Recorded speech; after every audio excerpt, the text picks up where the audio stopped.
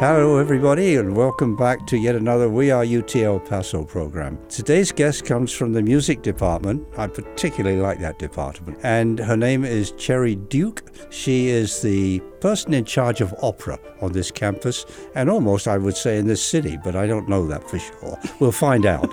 But anyway, Cherry Duke, welcome to We Are UT El Paso. Thank you so much, Keith. Okay, so what on earth were you doing when you were 5, 6, and 7 that you might look back on and say, that were the seeds of a career or a talent or whatever? How'd you begin this career? Well, 5, 6, and 7. I don't know if that was the beginning of this career, but I remember being in first grade and wanting to be a poet or a painter. I knew at that young age that I wanted to be an artist of some kind, but I hadn't a clue about singing and music. My parents were in the church choir. So I had a clue, I suppose, but not in terms of it being a career for myself. Well, they always say that you're supposed to have a model somewhere that makes you, at 5 and 6. So did you know creative people, artists, poets? Because most kids at 5 don't. I didn't know a poet. My mother's very artistic, and she always took painting classes. But no, I don't believe I had a model that young. Or if I did, I don't remember. But later I did, for sure. So when did you begin to know that you had a career out there, that if you worked hard and practiced hard, you'd get to be what you are? Well, I have to thank my middle school choir director, Kathy Childs. She heard me audition for the choir in 6th grade, and I had no intention of being in the 7th grade choir. I wanted to be in art class, and I was dead set on it. But everyone in the 6th grade choir, which was what you did if you weren't a loser, apparently. Anyway, everyone in the 6th grade choir had to audition for the 7th grade choir. That was middle school, big step up, So she heard me, and she wanted me to be in the choir, and all my friends said, we're going to be in the choir. You should be in the choir. So I did. Later, when I was in the choir, she took me and my parents aside and said, Cherry has a voice. We have a voice teacher that comes to campus. I think she should take some lessons from this wonderful woman, Pam Cochran.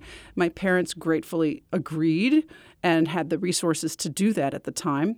So I started with lessons at age 13, which was remarkable. I mean, very few young singers get to start that early, so I feel very, very, very fortunate. And when you were getting these lessons, was there a trigger after a year? You began to realize, gosh, looking back at where I was 2 years ago, I think I do have a good voice, and there may be a living out there. That didn't come until 16 or 17. Yeah. But what I did discover is my love of languages. I didn't get to take any foreign language classwork until high school, but I did get to sing my first song in Italian, probably at 14 or so. And I just thought I was the coolest because I could sing in Italian. Absolutely. Did you know what you were singing? Well, one can look these things up, so I guess I did. But I just remember, I've always had an affinity for languages. I love languages. I'm good at diction. I think it's fun. So, okay. And German too? German came later. I sang in German in high school at some point. I don't remember when my first French piece was. Yes, I do. It was probably the Seguidilla from Carmen, which I sang at least at age 18. Okay. I know I was singing Carmen. We'll come back to that because French. that's a particularly interesting piece. But what about English? I mean, most opera is not in English.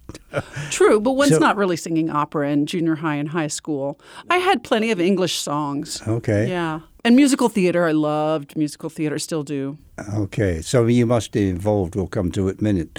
But the dinner theater here. Yeah. We go to that regularly. Terrific. Yeah, we like it very much. So you went to college, I went to college at Texas Woman's University in Denton, Texas. Studying voice, studying music, yes, I got a degree both? in applied music, they called it, voice performance. And then I went to graduate school. To further and deeper. Yeah, further and deeper, yeah. Fairly typical path. Okay. But I went to Connecticut for graduate school because I wanted to be near New York, but I wasn't quite brave enough yet to go to New York. Not to mention New York was so beastly expensive, and it still is. Yeah. More than ever. And so in graduate school, did you have to have a thesis? No. I got a degree that's called an artist diploma. because I really wanted to focus on performing. And so this was a performance-oriented program and not as rigorous as a standard master's degree in terms of the academic requirements. So I performed a lot with Connecticut Opera. We did a lot of outreach programs, singing Little Red Riding Hood, Amal and the Night Visitors, and a little program called Opera 101 and a Half for elementary schools and other places all around the state of Connecticut. As well, I did performances, of course, at the university, which was the University of Hartford, the Hart School of Music. I remember seeing on the TV sometimes that you'll be in an environment of a city, maybe on the railway station or something, and then people wander up, and all of a sudden you realize it's a performance. The flash mob. Yes. Yes. Is that something you've participated in? Because it looks totally exciting. I don't think I've ever been in a flash mob. El Paso Opera, which I'm artistic associate for, does programs in Madeline Park and all the other parks around the city, and that's called Curbside Opera. But that's not a flash mob. I do encourage you all to go to Curbside Opera, however. It's free and lots of fun. What was your first sort of big solo part when you got your degrees and you were out there freelancing? And my first big solo part was before I got my undergraduate degree. Wow. And that was Hansel in Hansel and Gretel with the Denton Light Opera Company. They started this program where they were going to do Hansel and Gretel at Christmas time annually. I'm not even sure if it was planned to be annually in the beginning, but I auditioned and I got the role of Hansel at age 20 and had the best time doing Hansel and Gretel, which is an opera by Engelbert Humperdinck, not the pop singer from the 70s, but the romantic German composer. We did it in English. It was maybe slightly truncated, but with full orchestra. And we did it again the following year. And then it became my first professional role with Virginia Opera. I did it for, again, educational outreach. We went to 8 elementary schools a week doing a 45-minute version of Hansel and Gretel. That's a lot of work. Yeah. And then I did it again with New Orleans Opera, the Metro Pelican Opera. 8 shows a week for about 3 weeks. And so, I mean, it's the same piece each week, each day, or otherwise you'd go, well, you couldn't do it probably. How long does it take you to prepare for a part? Depends on the part. I mean, if it's in an ideal world, at least 4 to 6 months, but some parts might take longer. And I have prepared parts in a few days or a few weeks. I don't recommend it. 4 to 6 months is an extraordinarily long time. Yes. But the point is, once extraordinarily hard. Yes, I'll agree with you. But, I mean, the point that I'm trying to get at is that once you've prepared, then the next time you do that, 2 years later, it comes back much quicker than another 4 to 6 months. Right. Sure. Unless it's in a different translation. I've done Hansel and Gretel in 6 different English translations. What's the difference between them? I've never thought about that, but this is interesting. Why does the 5th person want another translation into English when there's 4 reasonably good ones there already? Everybody thinks they can improve upon it, I guess, or trying to make it more modern. Well, it's like the Bible, the King James, and then sure. They modify it as it goes along. That's as good a metaphor as any. Do you have a particularly fine translation that you like? I couldn't choose between them at this point. Gosh, I probably would have to say the one that I did with El Paso Opera in the train station a couple of years ago, but I'd have to look at it to remember which one it is. That's interesting. I never thought about this. You tend to think there's an opera, there are the words, you translate them. One translation should be sufficient, but it's not. No. Well, the original language, of course, is in German, but nobody does Hansel and Gretel in German in this country unless it's the Met. Uh-huh. And why just them? Preparation time? There used to be a tradition of opera always being performed in the vernacular of the region. And when you're dealing with an opera that's subject matter is primarily for kids, it's a children's fairy tale, Hansel and Gretel, you want to be sure that the audience has an immediacy with the story. And you don't want them having to be looking up at the translations above the screen and then down at the actors and then up at the translations and down at the actors. Right. I mean, that's not ideal really any time, but for kids opera in particular, not that Hansel and Gretel is only for children. There are plenty of adults who enjoy. Right. And it comes a time when you're in there to listen to the music and the singing and the voice, and you don't really care the precise words that they're saying because you got the idea of the plot anyway, right? I mean, Probably. Is that unfair? Because, I mean, that's the way I go to an opera. Everyone's different. Except the ones I really know. Yeah. But, we're in a different time now. I mean, it used to be that everyone went to the opera for that reason. They wanted to hear the great voices and listening to the beautiful music. And the story is the same story that you read in that Harlequin romance novel last week or whatever. Yeah. But today's audiences are expecting more realism, I think, and they're expecting to be surprised. And frankly, there's fewer people that are familiar with the traditional operas. I mean, that surprises me, to be surprised, right? Why, I don't think I ever go to a play to be surprised by the version as opposed to what's in the play. But you might go to a play to see the brand new play that's just been written. Oh, that's a different issue, though, right? I mean, who's going to go to Carmen for a surprise? She dies, It's different in Europe, for sure. In Europe, people have been opera is considered such a normal, everyday part of the culture that in Germany, when people go to the opera, they want to see what is this director going to do with the story this time? How is it going to be made different, unique? How is it going to comment on today's society or just break our expectations and give us something new? You're exposing all my ignorance because I wouldn't have understood that. I understand different sets, Zeffirelli sets versus somebody else's sets, but to make comment on where we are today. So, I mean, do you ever perform or think it's a good idea to perform opera in just regular street clothes? If you're going to do Carmen, I mean... Depends on the concept. So, Carmen, the original opera, was written in, I should know this number, but I don't, 1876, something like that, yeah. And it was based on an earlier story, so you could reasonably set the opera Carmen in the mid to early 1800s. You could even go farther back if you wanted. But today's audiences could easily see a Carmen that was set in the 1930s or maybe set in current-day Juarez. Why not? That's why not? Why not, indeed? That would determine the costumes. Yeah, it was written by a Frenchman too. Yes, Georges Bizet. Yeah, right. I mean, but the actual story, was it not? Yeah, the novella was by Prosper Mérimée, also a Frenchman, but it's a Spanish topic. Yeah. Spanish topics were very popular in that time in Europe. You're listening to We Are UT El Paso. My name's Keith Pannell. I'm here with Professor Cherry Duke. She's the opera lady for this university.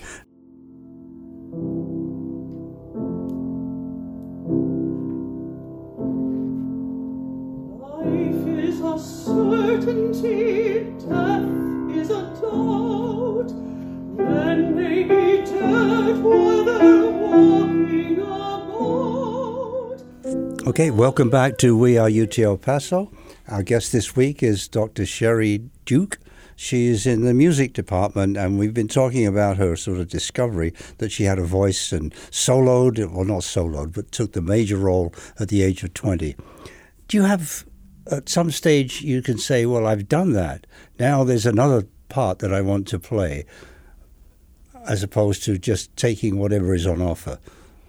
I've thought about becoming a jazz singer or switching to primarily musical theater many times in my life, but classical music keeps knocking at my door, as it were, and it's difficult to find the time for all the different interests that I have. So, I mean, jazz singer, have you ever tried and been in there? Yeah, a little bit. You can hear on my website, there's me singing Santa Baby with a jazz band and a little bit of Baby It's Cold Outside. That wasn't particularly jazz, but it's close. And I did a performance at the Philanthropy Theater for EPSMF that was, well, I'll use a word my colleague hates. It was jazzy. It wasn't exactly jazz, but it was in the vicinity, more closely aligned with popular jazz than classical. So, I mean, one could expand upon a career. If you've got a voice, seems you could do plays, theater. Do you I would interested love in to theater? do that. Absolutely. I enjoyed doing Hello Dolly at the Dinner Theater, and that musical is unique in that the spoken scenes between the songs are more numerous and more lengthy than most musical theater has. So there was a lot to memorize. But I remember being on stage at one point and thinking to myself, oh, this is really fun. I'm in trouble. Because I don't have the time with my current obligations to the university to do as much of that sort of thing as I'd like to. What are your obligations to the university? That's an interesting question because you've got many titles. You're a director, a producer, a singer. So where do you say that a professor like yourself, what are your responsibilities? Sure. I teach applied voice lessons. So I have anywhere from 7 to 12 private students, private meaning one-on-one for an hour a week, that I teach how to sing in the music department. And that's every week. And I also teach the opera workshop class, which meets for 6 hours a week. So if there's going to be an operatic production of any kind at UTEP, I'm the one who does it.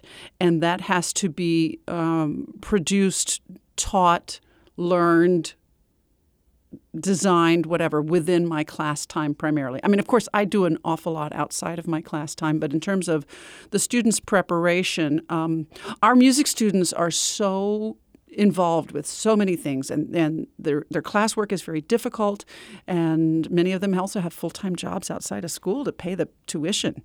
So we try not to rehearse them at nighttime, except for that critical 1 week prior to the performance. So that limits what we can do. So, I mean, in my area in science, we have teaching load credits, but the whole idea of spending 12 hours a week, 1 hour with each student, we don't do that. Well, I don't generally have 12. I usually have 9. But okay, so 9 instead of 12 Yeah. hours. But the point is that's incredibly difficult. In Well, not terms of difficult. teaching load? Yeah, teaching loads. Is that 12 teaching loads or is that just one? My teaching load officially is 12 of those units that Yeah. they talk about. People Yes. who don't know how the academic system works might not follow us here, but don't worry about it. I get 0.67 credits or units per 1 hour student. So even though I teach 9 students at an hour a week, I don't get 9 credits for that. That takes us to a different part, but this is a program about the university. It seems to me that that's unfair compared to what somebody like myself or anybody in the sciences, etc., teaches, right? We get 3-hour credits for going in once an hour. I think it's all about economics. Music is not intrinsically profitable. Classical music, art music, is not intrinsically profitable. And one teacher teaching one student is not profitable for the university. Right. If one teacher is teaching a class of 15, 30, 60, or 100 students, of course, that is more profitable, right? So I think it's simply the university's systems, and I don't mean UTEP specifically, but any university system's way of dealing with this very inefficient model of one teacher, one student for an hour a week.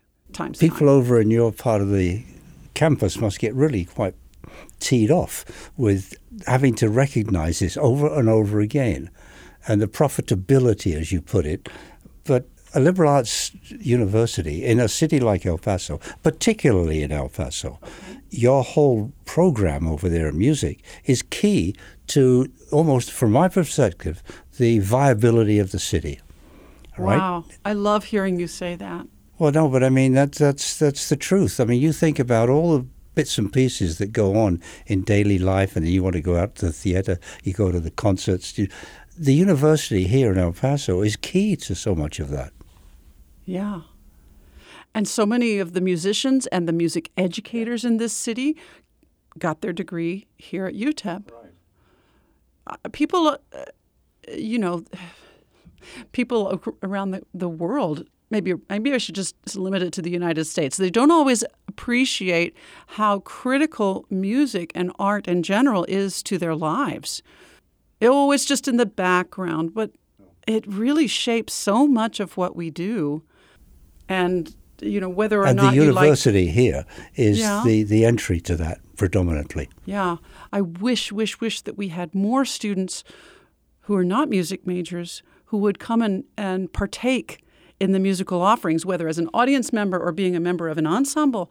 And just putting this out there, you do not have to be a music major to participate in the marching band or the university chorus or even opera workshop. We have a number of ensembles. I'm not listing nearly all of them, but we have early music, we have world music, we have so many So how would they things. participate if they don't play anything? Oh, you have to play something, Okay, but you good, don't have okay. to be majoring in it. It doesn't have to be your principal area of study. In fact, I have a music minor who is a mechanical engineering major. He's taking private lessons with me. We have 2 or 3 engineering majors in the audition-only concert chorale. And we just graduated 2 pre-med majors that were in the concert chorale, and we're both top 10 seniors, but they were music minors and were in the opera that we just did, Luisa Fernanda, last April.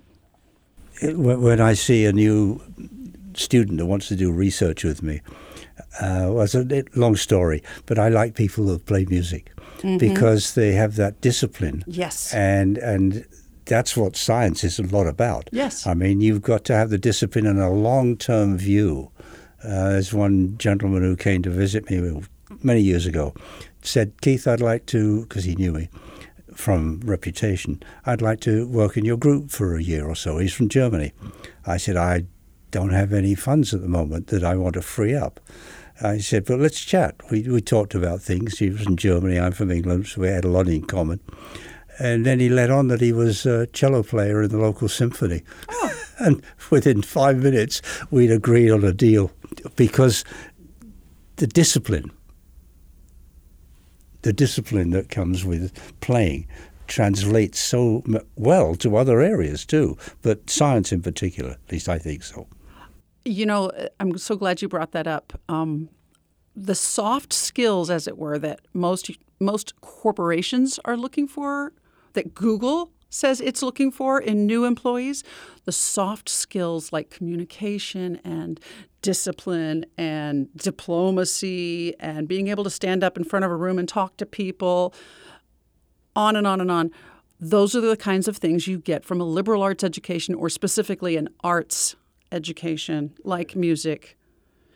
I lived in New York City for 20 plus years, and in the beginning of my time there, I, like most opera singers that I knew, and most actors, frankly, too, I was a temporary worker in corporations.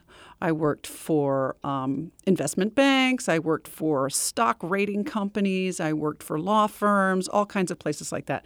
And everywhere I went, and this is not a story unique to me. This is a story I heard from my opera singer colleagues over and over again. Everywhere I went, they offered me a full-time job because they could see those skills on display from the get-go. And they could see that I actually cared about doing a good job. I could follow instructions. I could get it done quickly and well and, be pleasant and professional. What a thought. What a thought. But it was remarkable to me how few people who did have the full-time jobs didn't seem to care about those things or weren't capable of it. I don't know which. But opera singers were very valued temp workers in New York City. I imagine they still are. What brought you to El Paso then in the end? My husband got a job offer here. He's a tenor, Brian Downen, and he a Metropolitan Opera tenor. He and some of the faculty here had been acquainted for some time. He was a member of the Opera Bhutan contingency that went to the country of Bhutan. And they had an opening here that they thought he would be ideal for and offered him to be a visiting assistant professor. We had just gotten together. We talked about, do we want to move to El Paso for a year or maybe more? And I said, well, let's find out. Let's try it. So we did. And then less than a year later, there were other openings in the music department. So a job transpired for me. That's very nice. Yeah. And it really worked out very well and he's on the tenure track. and I have a job that I think I'm uniquely qualified for, and Well, that's I like perfect. And El Paso and UT El Paso are very lucky to have you both. Not that I know your husband, but I mean, I know you now a little bit, so he must be very interesting also. I think so. We've got about 4 minutes to go. I'd just like to be able to run out the program with some of your products. I guess I'm not allowed to call them products. Some of your singing anyway. Okay. But before we do that, are there any current programs that you think the audience might like to know about coming up in the short period ahead? On September 18th, Sunday, I think it's a Sunday, September 18th at 2:30 in the afternoon, I'm giving a recital with my colleague, Dr. Ezekiel Meza, and it will be art songs by African American and African diaspora composers, and that will be in Fox Fine Arts Recital Hall. I'd love for all of you to come. And Just go through that a minute. I'm going to take a little bit more of your time, I'm afraid. That sounds very creative, very interesting. Where did you find the stuff from? Well, there's actually so much material by this category of composer that is largely unknown, and yet there's so much wonderful material. Are we talking African American or African? Not African, but African American and African diaspora. Now, that word diaspora was one I had to look up when I first heard it, and it means people who have African ancestry but who live all over the world now. Okay. For example, on my program, I have several African American composers. That's pretty obvious, okay? Black composers living in the United States. But there's also an African English composer. I'm sure you've heard of Samuel Coleridge Taylor. I have a Haitian composer, Carmen Brouard. Okay. And this is on 18th of September? September 18th. Right, here on campus. Here on campus at the Fox Fine Arts Recital Hall. So you want to make sure folks out there listening to go to that. It's going to be a sellout audience now you've sort of broadcasted on the radio. Our guest has been Cherry Duke from the music department, opera singer, and we're going to listen to her sing something from Carmen the Habanera, and we'll go from there.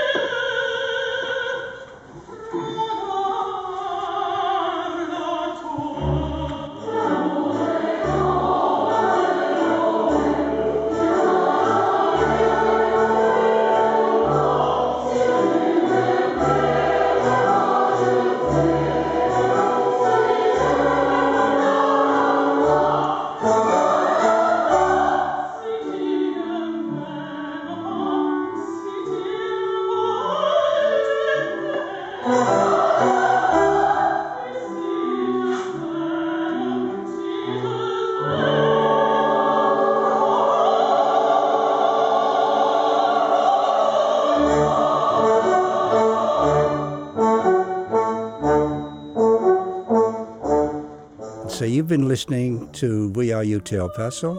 Our guest has been Cherry Duke from the music department. Thanks so much, Keith. It's been a pleasure. Take care and see you next week.